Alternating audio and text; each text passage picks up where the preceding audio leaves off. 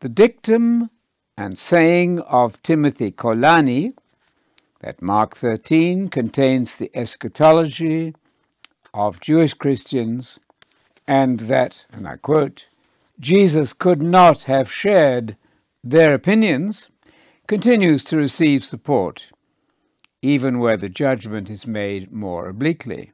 Kolani's major contention that there is no connection between Jewish messianism and the gospel of Jesus is advocated, consciously or unconsciously, by large sections of the Bible-reading population.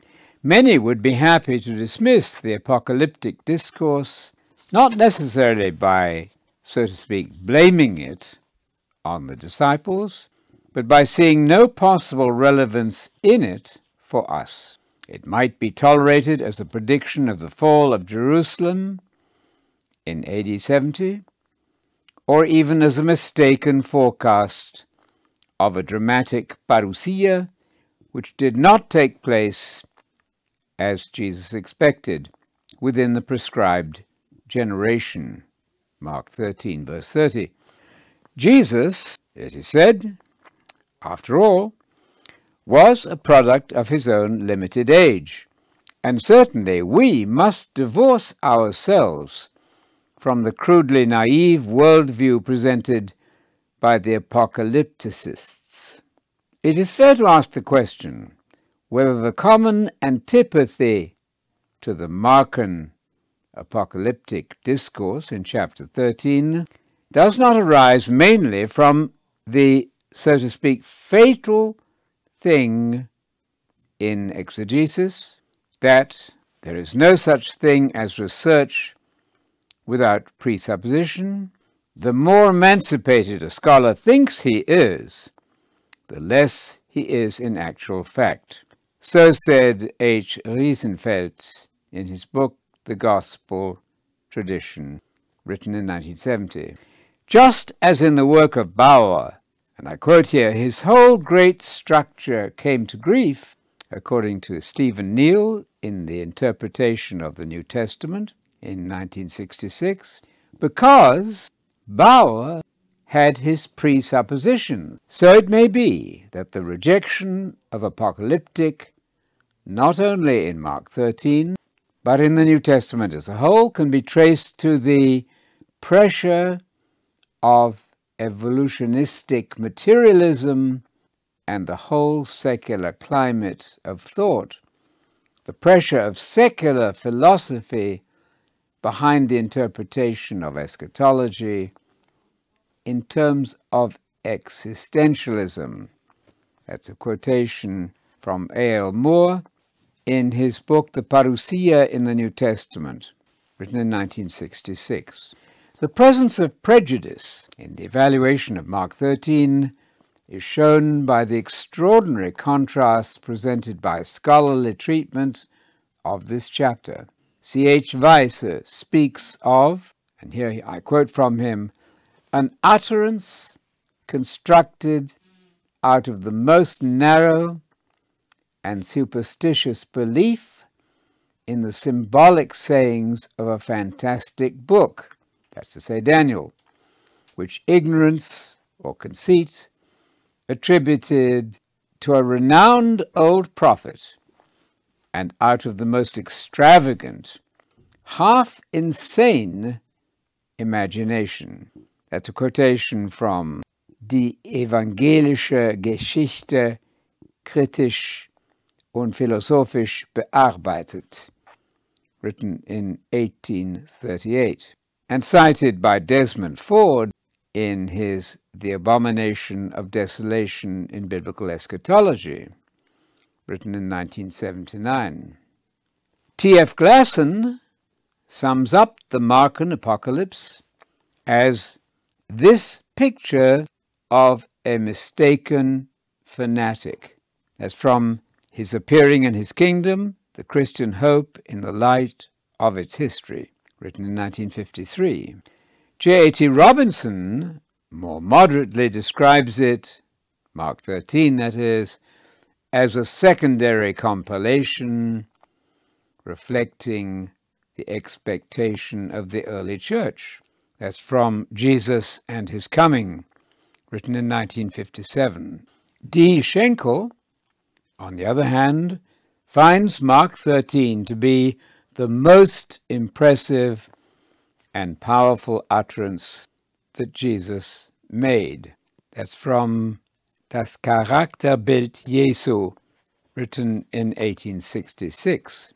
Our purpose is to suggest that hostile criticism of Mark 13 stems from a deep-seated antipathy to Jesus' good news or gospel about the kingdom of God, which is itself a thoroughly Jewish and apocalyptic concept based on the all-important book of Daniel and other Old Testament prophecy read as prediction of the end times.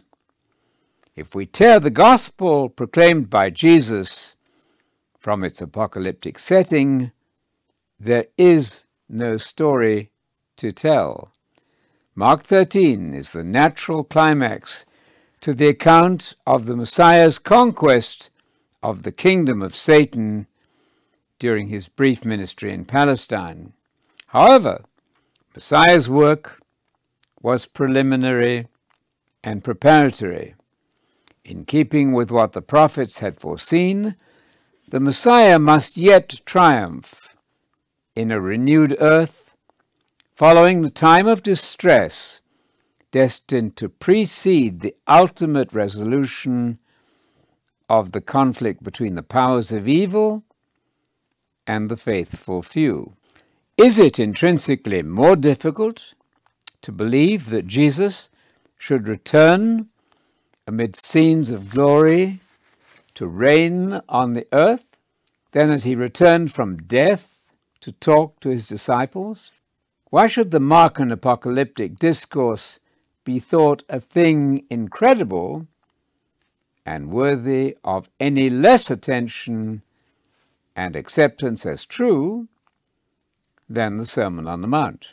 A mistaken prediction? G.R. Beasley Murray does well to remind us that behind the whole controversy over eschatology lay a reaction to the attacks on Jesus by agnostics, and that the chain of emotional reaction has worked continuously in the history of exegesis and abides in measure today. That's from Beasley Murray's book, Jesus and the Future, written in 1954. At the heart of the problem was the observation of 19th century rationalists that Jesus expected to return immediately following the destruction of Jerusalem in AD 70.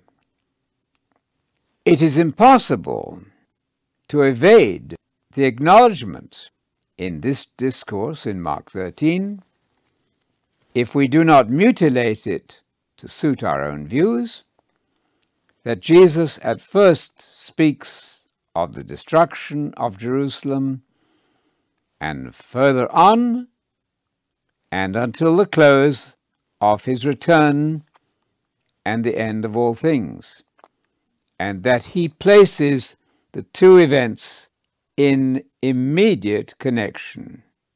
That's a quotation from the Life of Jesus, cited by Beasley Murray in Jesus and the Future. In the same vein, David Schenkel wrote, "All attempts to deny the connection between the fall of Jerusalem and the end of the age, in apologetic interests, are mere sophistry and merit no refutation." That's from Das Charakterbild Jesu, cited by Beasley Murray in Jesus and the Future.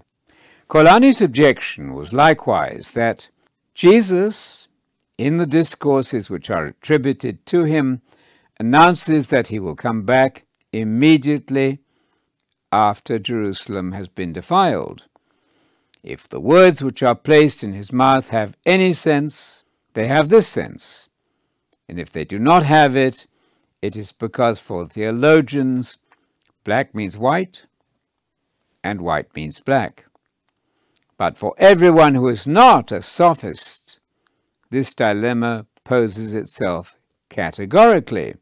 Either Jesus is mistaken, or these discourses are not from him.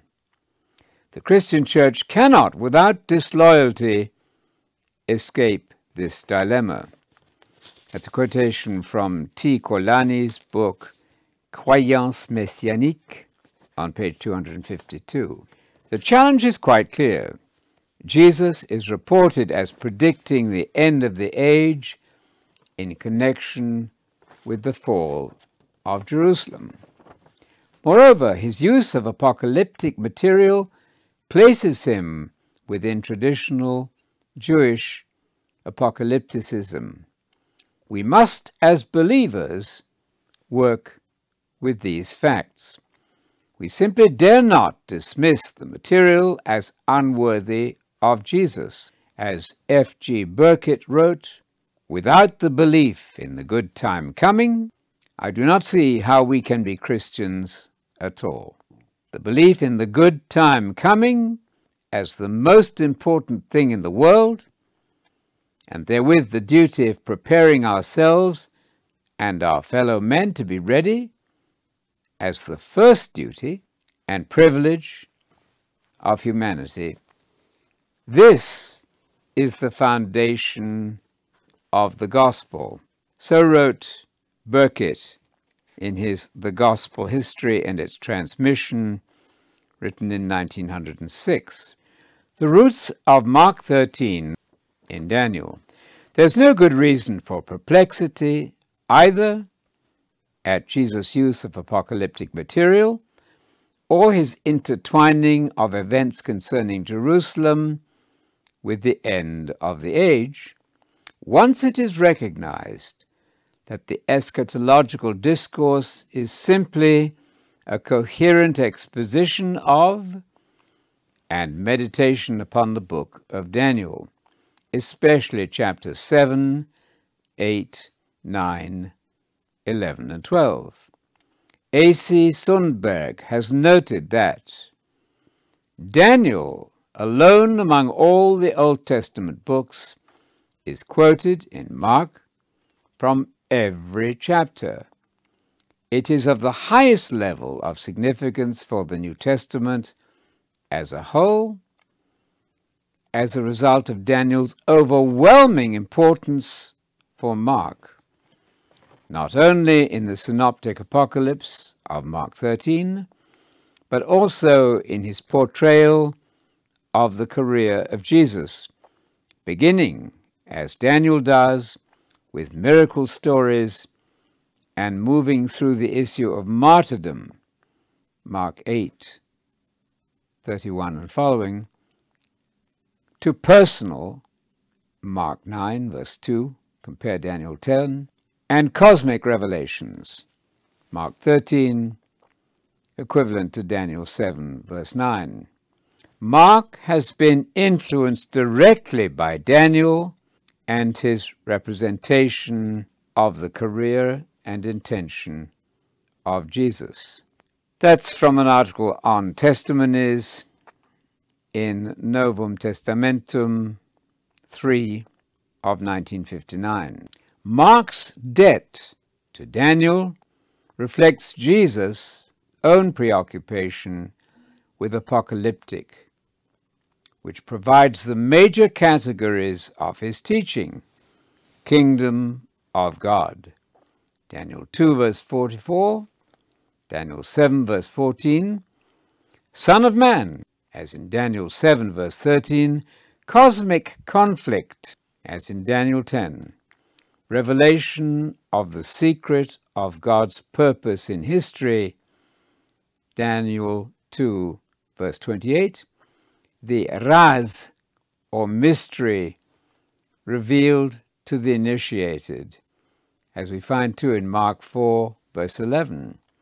It is clear that Jesus' patterns of thought, indeed his whole conceptual framework, owe much to his Jewish apocalyptic worldview.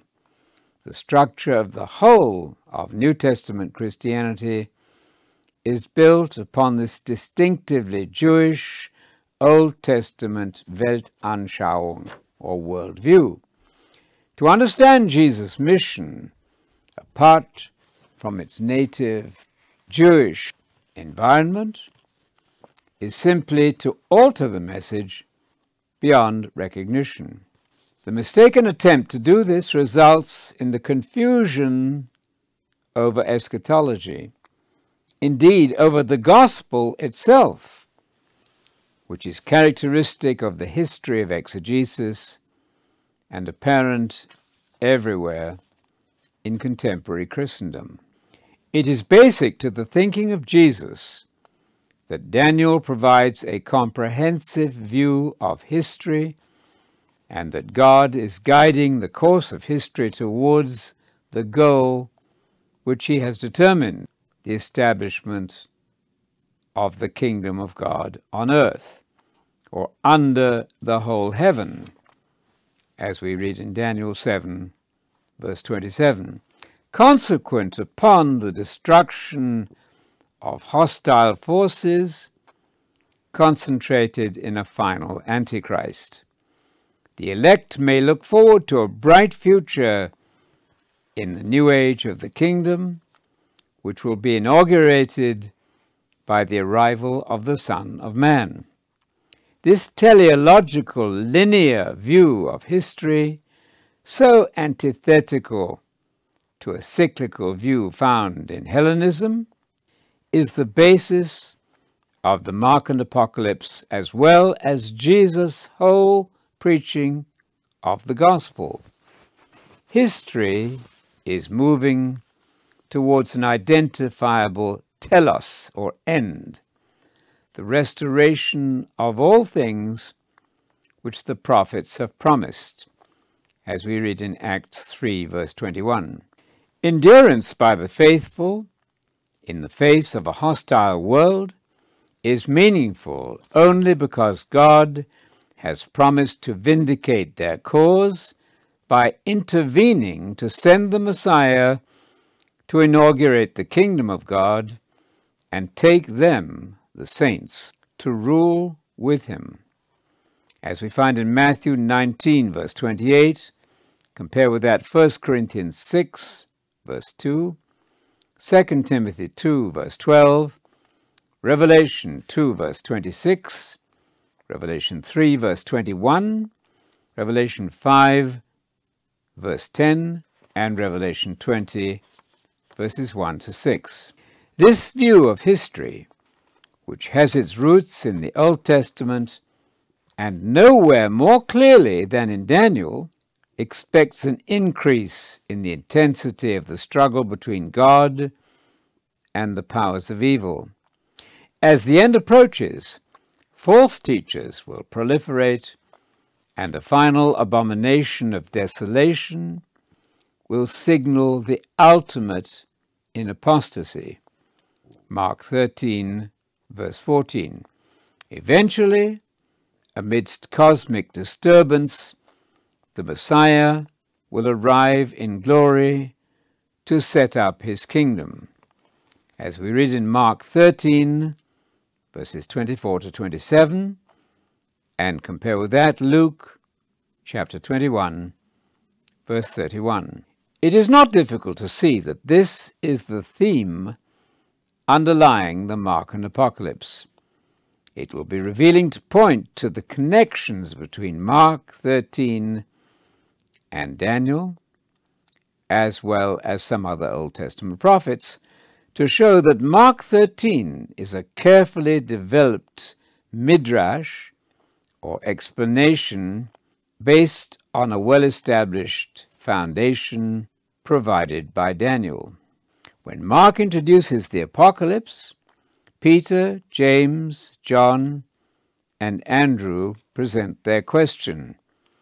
Tell us, when will this be, and what will be the sign when all these things are to be accomplished?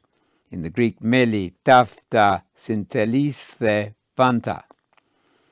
as Lars Hartmann points out in his book Prophecy Interpreted, written in 1966, the question is strongly reminiscent of the phrase in Daniel 12, verse 7. In this passage, the angel replies to Daniel's question about how long it will be until the end. This is the quotation from Daniel. When the shattering of the power of the holy people comes to an end, all these things will be accomplished. In the Septuagint Greek, syntelesisete tafta panta. No doubt Mark, and Jesus, whom he records, took seriously the Danielic material which had long been seen as a revelation of the events of the end time. In every chapter containing a dream or revelation, the end is reached after much conflict, and the kingdom of God is set up. Of particular interest would have been the activity of a final horn in chapters 7 and chapter 8, who wages war with the saints and is equated with the evil king of the north of chapter 11. The interpreting angel speaks of attacks on the people of God, the establishment of an abominable desolator in the temple, and the final deliverance of the saints. You'll find that in Daniel chapter 11, verse 21, to Daniel chapter 12, verse 13. It's important to note that anyone who reflected upon the material in Daniel would see that a common theme unites the various visions. All concentrate on a single subject. All are complementary and form a coherent whole. All have the same horizon. Lars Hartmann, in his book Prophecy Interpreted, points out what is readily seen by any student of Daniel, that a last king acts blasphemously and speaks great words against God. We read that in Daniel chapter 7, chapter 8, and chapter 11. He interferes with the temple cult, as we find in chapter 7, 8, 9, and 11. And he persecutes the chosen people, as in chapters 7, 8, 9, and 11. He will be supernaturally destroyed, as we read in chapters 2, 7, 8, 9, and 11. This event will mark the end time and the resurrection of the dead, as we find in Daniel 12, verse 2. See also chapters 8, 9, 11, and 12. Thereupon the kingdom will appear. Lars Hartmann is right to point out that it would be most unnatural if these pericopes, which from the beginning were so closely associated with each other, were not readily kept together in the exposition. Lars Hartmann refers to this manner of uniting the texts in a complete picture or composite picture as the basic rule of rabbinic exposition, both halakhic and Haggadic. From Daniel, it would be well known by Jesus and his contemporaries that from a fourth empire, described in Daniel chapter 2, a warlike ruler would appear, attack Palestine, persecute the faithful, and seduce God's people into a terrible apostasy, and, as the abomination of desolation, desecrate the temple.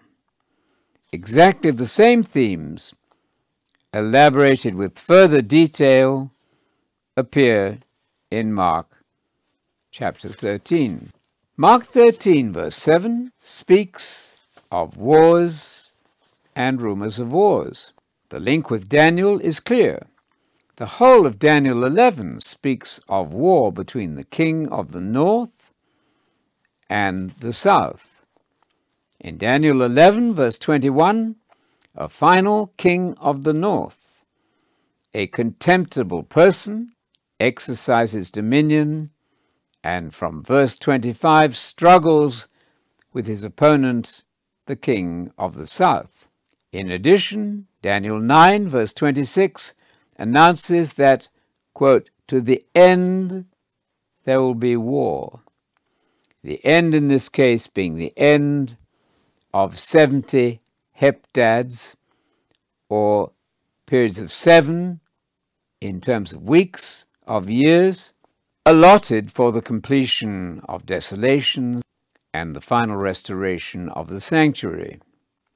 There are further echoes of Daniel in Mark chapter 13, verse 7, where we read, "These things must take place."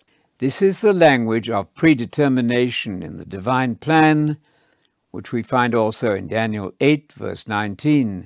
"I shall make known to you what shall be." And in Daniel chapter 2, verse 28, what will take place. The Markan phrase, "but the end is not yet," is reminiscent of Daniel 11, verse 27, where it is said that the end is yet to be at the appointed time.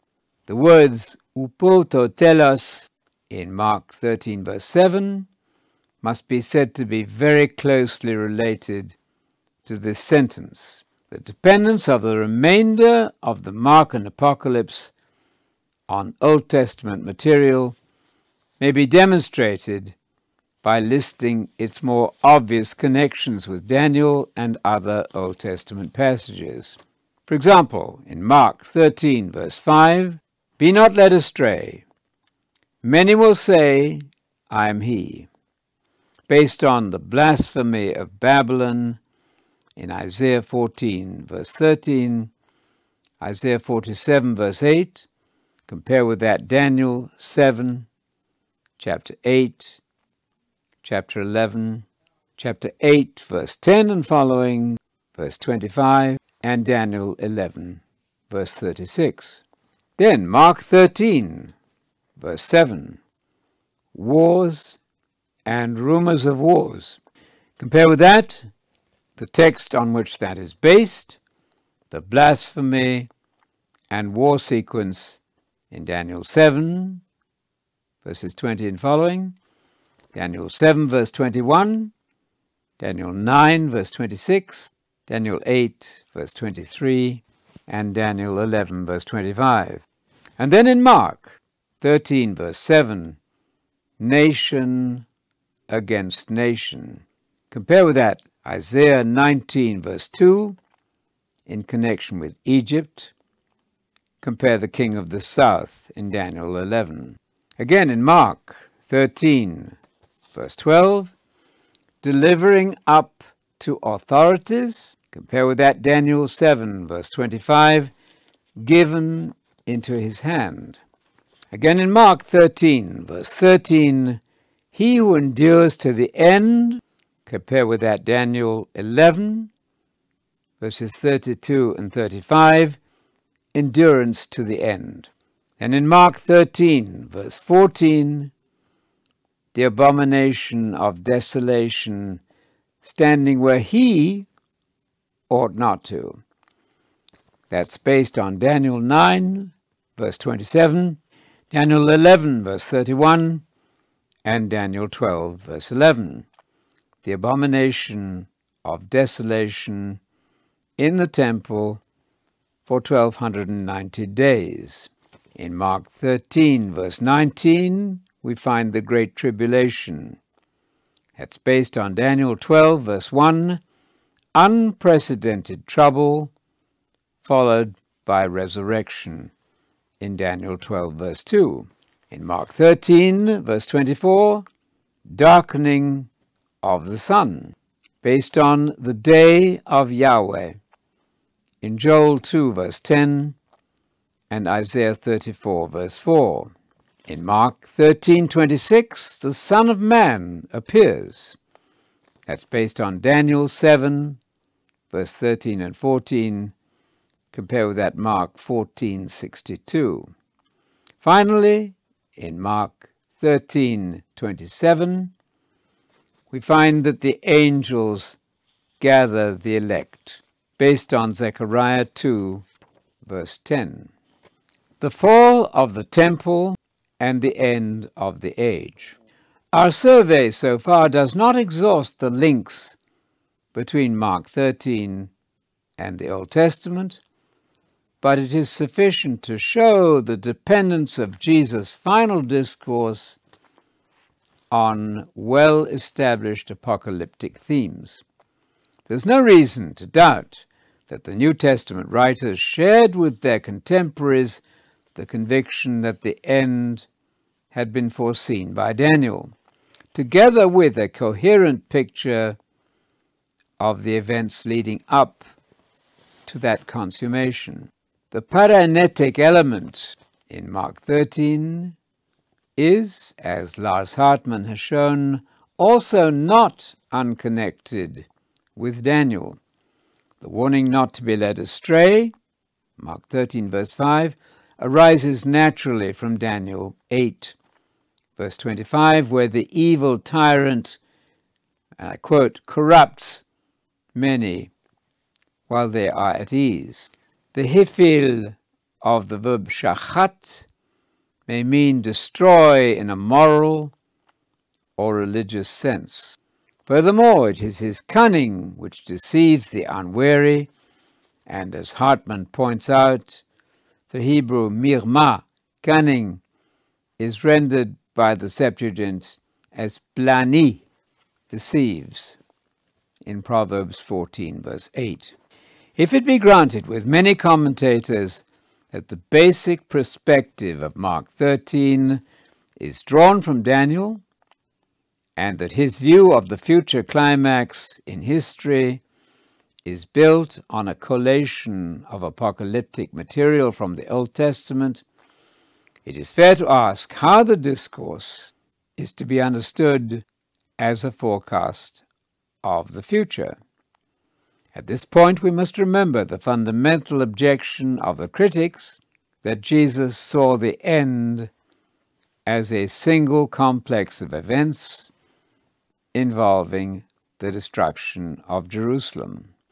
Since it's impossible to introduce a long time lag between the description of Jerusalem's fall and the arrival of the Son of Man, how is the problem of non-fulfillment to be resolved?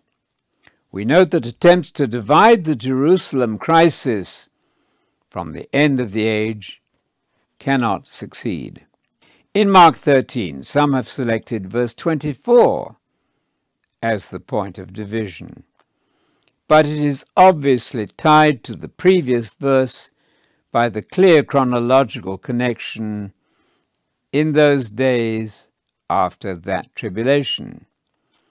Others attempt to separate verse 20 from verse 19, but they are clearly joined by the reference to those days. Likewise, the word then in verse 21 cannot but refer to the verses which precede. The severity of the problem is shown by Feuillet's exegetical wrestling. Here's what he had to say in French. Alors, en effet, on se trouve réduit à cette alternative. Ou bien il faut soutenir que Jésus s'est trompé en faisant coïncider dans sa réponse les deux événements, ou bien il faut chercher dans le présent discours certains traits qui permettent de distinguer les deux événements et de montrer que le Christ ne les a pas confondus. Mais cette entreprise des commentateurs paraît une véritable gageure. Les documents qui nous rapportent son discours ne permettent de faire aucune discrimination nette entre les deux événements. In my translation into English, so then, Feuillet says, we are faced with two alternatives. Either we must maintain that Jesus was wrong in his reply when he stated that the two events would coincide, or else we must look for certain features in the discourse which will permit us to distinguish the two events and show that Christ did not confuse them. But this undertaking by commentators appears to run into insuperable difficulty. The documents which relate Jesus' discourse will not allow any clear distinction between the two events. Feuillet's désespoir de cause, or his despair in finding any point of separation, is the result of two presuppositions, the second of which must be challenged in the light of the antecedent material in Daniel. Firstly, Jesus and the disciples who questioned him associate the fall of Jerusalem with the parousia. Secondly, the fall of Jerusalem to which Jesus referred was the event of AD 70. The conclusion based on these premises must be that Jesus was mistaken about his return. It was the apparent logic of this position that forced Henry Sedgwick to become an agnostic. Christ, he thought, had foretold things which did not happen. The problem is only compounded by Jesus' assertion that all these things would take place within this generation. Mark 13, verse 30. Since it cannot be argued that Mark makes room for any dissociation of the two crises, and since a mistaken judgment about the time of the second coming would render Jesus a false prophet, Desmond Ford maintains that the prediction of Mark 13 was contingent upon certain events, just as Jonah's announcement of the fall of Nineveh depended on the continuing sin of the city, Jonah 3, verses 4 and 10. This solution is original, but hardly possible. There's no hint in Mark 13, or in its source in Daniel, that the events may not happen given certain circumstances. The prophecy reads as a straightforward account of what must surely come to pass in the divine plan. There's another simple solution to our dilemma. Jesus and the disciples did indeed expect the parousia to occur immediately after the desolation of Jerusalem, as we read in Matthew's clear chronological transition in Matthew 24, verse 29, immediately after the tribulation of those days. But the time of distress for Jerusalem in question was not that of AD 70, but one lying yet in the future just before the parousia. Not only does our Mark and Apocalypse describe distress in Jerusalem just before the Messiah comes, but this is exactly what we find also in Daniel chapter 11, verses 21 and following, and Daniel chapter 12. The same fact is reflected by the disciples' original question. They expected a desolation of the temple in Jerusalem in connection with the end, as we find in Mark 13, verse 4, and Matthew 24, verse 3. The basis for this single crisis involving Jerusalem and the parousia is derived from many Old Testament passages as well as from other Jewish apocalypses. Moreover, Daniel 11, from which, as we've seen, Mark 13 draws much of its information, specifically limits the time span from the appearance of the final abomination in Daniel 11:31 until the end to a period of just over 3.5 years. The point is stated twice in the epilogue of the vision of chapter 11 and given in Daniel chapter 12, verses 7 and 11. The latter text reads, "And from the time that the regular sacrifice is abolished and the abomination of desolation is set up, there will be 1290 days." Similarly, in verse 7, the end-time apocalyptic drama will be completed after a time, times, and half a time. A time, I note, appears to be the equivalent of a year in Daniel. Daniel 4:25 and verse 32. Compare with that Revelation 11, verse 2 and verse 3. Revelation 12, verse 6 and verse 14. And Revelation 13, verse 5. Daniel 11:31 had foreseen the appearance of the abomination of desolation in the temple as a result of the activity of the wicked king of the north. Mark's significant grammatical anomaly, a masculine participle estikota in Mark 13, verse 14, modifying a neuter abomination, shows that Mark thought of the abomination as a human person rather than an inanimate idol. This, of course, brings his material into harmony with the Pauline description of Antichrist in the temple in 2 Thessalonians 2, verses 1 to 12, and with the later elaborate description of a final tyrant in Revelation chapters 13 and 17. The source of all these New Testament presentations is the book of Daniel, in addition to material from Isaiah.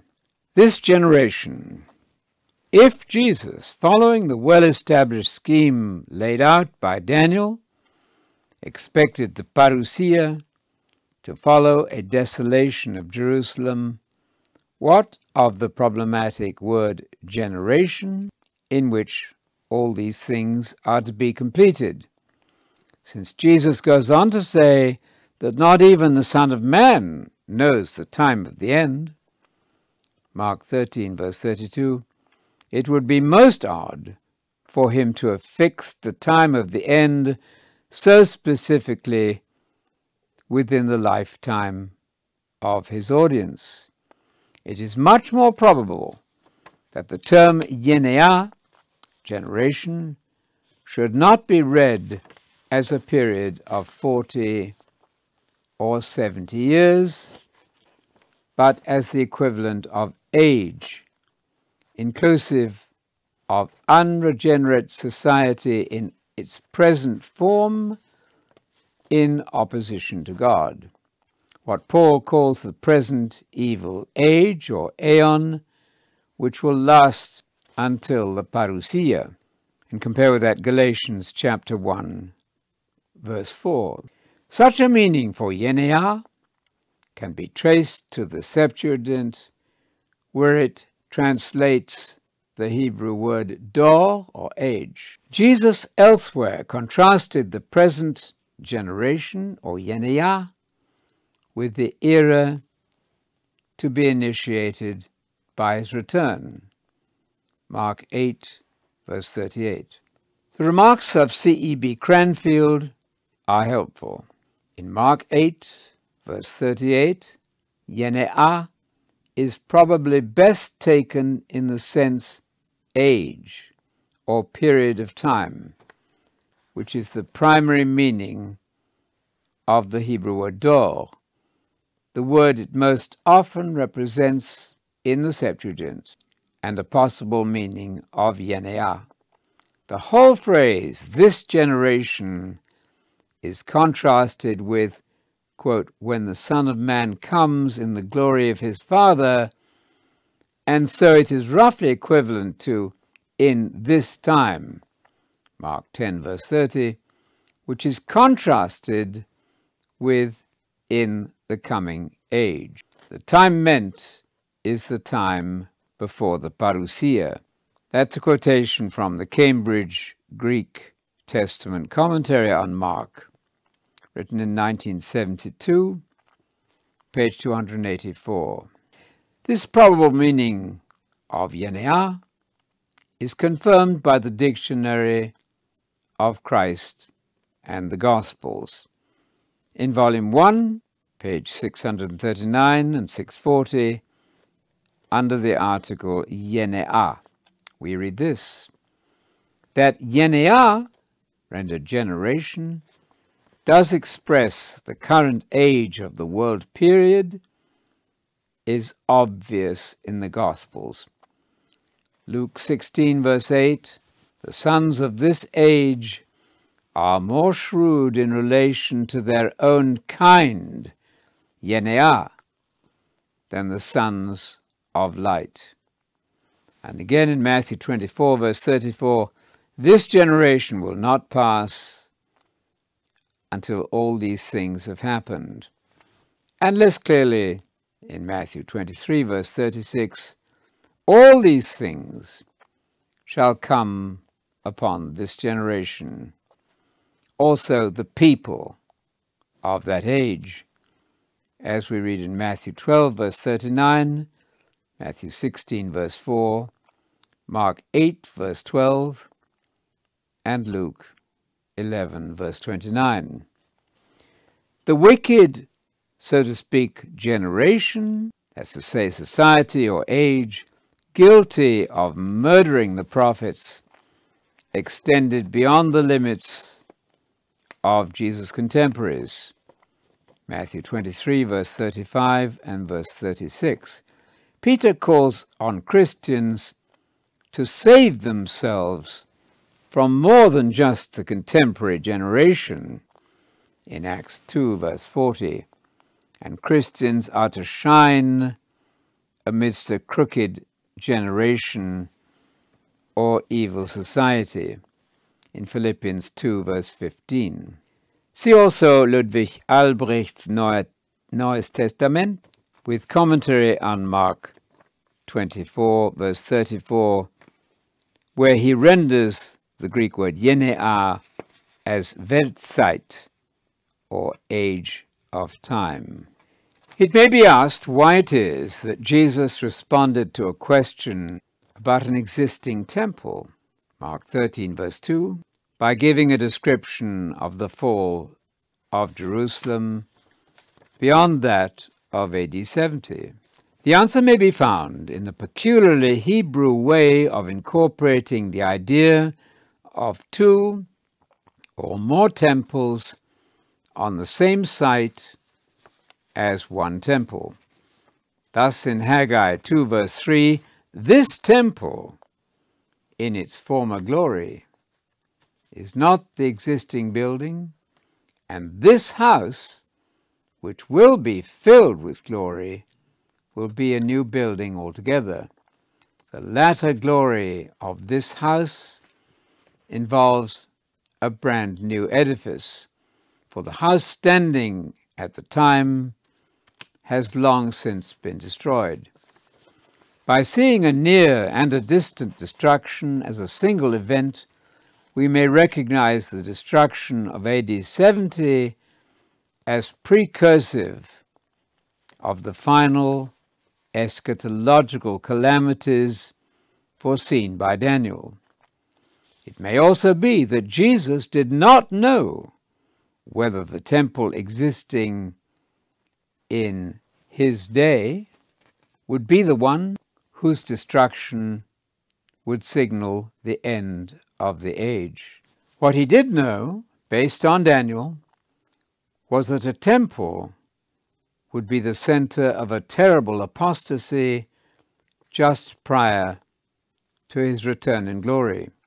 He was thus not mistaken in his prediction, which has not yet been fulfilled. This appears to be a satisfactory way of resolving the otherwise impossible difficulty presented by Jesus' prophecy, which encompasses in a single disaster the destruction of the temple in Jerusalem and the parousia. The chronological connecting adverbs of the Markan discourse and the parallels in Matthew, particularly Matthew 24, verse 29, immediately after, simply do not allow for a chasm of time to be inserted between the placing of the abomination in the temple, the unparalleled Great Tribulation, and the return of Christ. Nor does the source material in Daniel envisage such a thing. The events of Daniel 11, verses 31 and following, cited by Mark in chapter 13, verse 14, are to reach their completion within a span of 1290 days. Daniel 12, verses 7 and 11. A period of time ending with the resurrection of the dead, as in Daniel 12, verse 2. Conclusion. It appears to this writer that A.M. Hunter's designation of Mark 13 as the biggest problem in the Gospel, to which he referred in his The Gospel According to Mark, in the Torch Bible Commentaries of 1948, page 122, it appears that this phrase, the biggest problem in the Gospel, is unwarranted. Holscher may reflect the opinion of many when he says that Mark 13 lacks any specifically Christian element. We find that in his book Der Ursprung der Apokalypse Mark, cited by Desmond Ford in his book The Abomination of Desolation in Prophecy. But the problem, so-called, is not the apocalypse. It is the received idea of what Jesus ought or ought not to say. The New Testament, and Jesus, whom it portrays, is indeed inescapably and unashamedly apocalyptic in its basic concepts. So says Desmond Ford, too, in his book, The Abomination of Desolation in Prophecy. Apocalyptic eschatology is no mere appendix to the New Testament. It is, and I quote, the very fiber of the living strand. So said Georges Berger in a book, Some Aspects of the Life of Jesus from a Psychological and Psychoanalytical Point of View, written in 1923. The hesitancy of modern commentators to react in sympathy with Mark 13 reflects not the difficulty of the material, but the nonsense we have made of the Jewish Jesus by trying to domesticate him in our Western culture, which is so heavily influenced by Greek, unbiblical ways of thinking. Can we really believe that Jesus thought in this bizarre, fantastic way about the future? Asks C.F.D. Mole. Did he really expect signs and portents in the sky and the sudden winding up of history by some single instantaneous supernatural event? That was asked in Moll's Gospel according to St. Mark, 1965. The answer is, why not? And why, in view of the wickedness of man and his potential to destroy himself and the earth, should we not expect just such a judgment followed by the promised kingdom on earth described by all the prophets and Jesus as he preached it in the gospel? According to so many commentators who appear to resist the New Testament's expectation of a future catastrophe in history, we may save Jesus from the mistakes of his followers by maintaining that an original, purely spiritual concept of the kingdom has been deformed and altered owing to the incomprehension of people who were imbued with the apocalyptic messianism.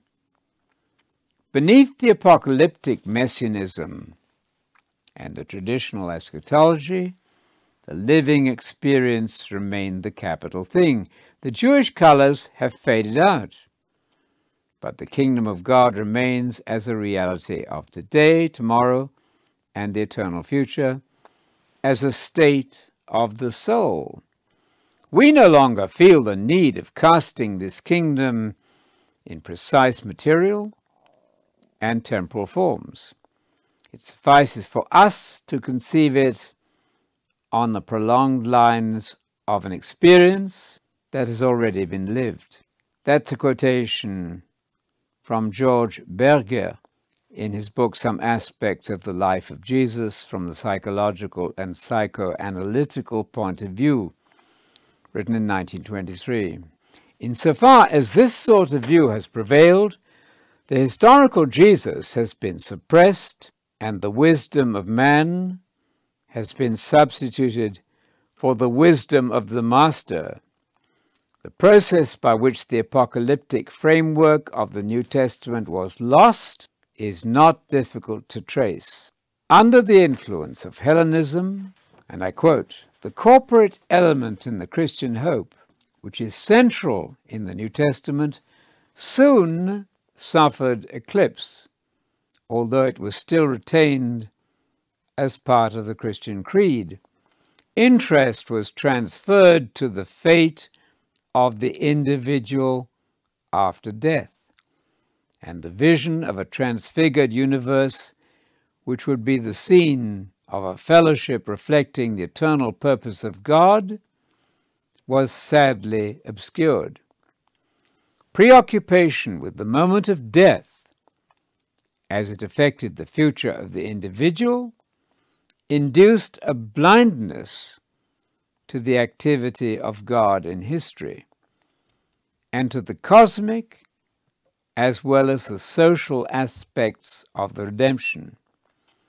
Eschatology was thus concerned not with the restitution of all things, but with an individualistic concern about death, judgment, heaven, and hell."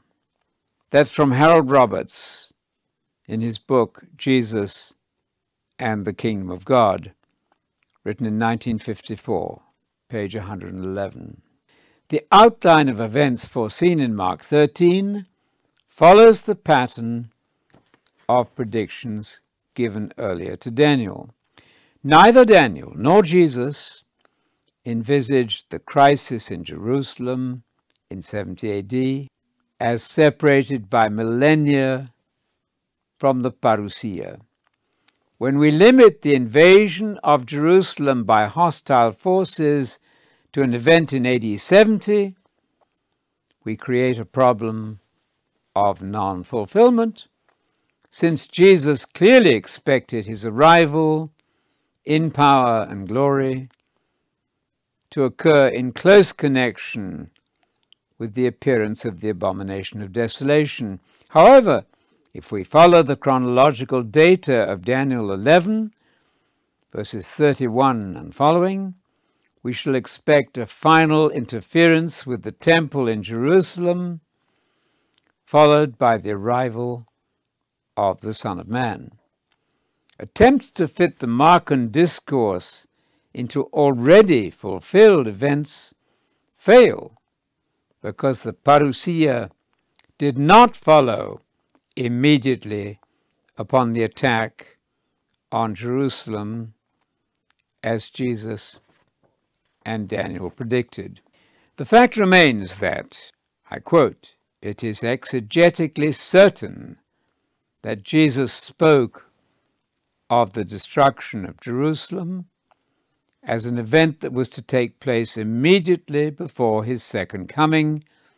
The attempts to twist the word immediately in Matthew 24:29 from its proper meaning are inconsistent with the laws of purely objective exegesis."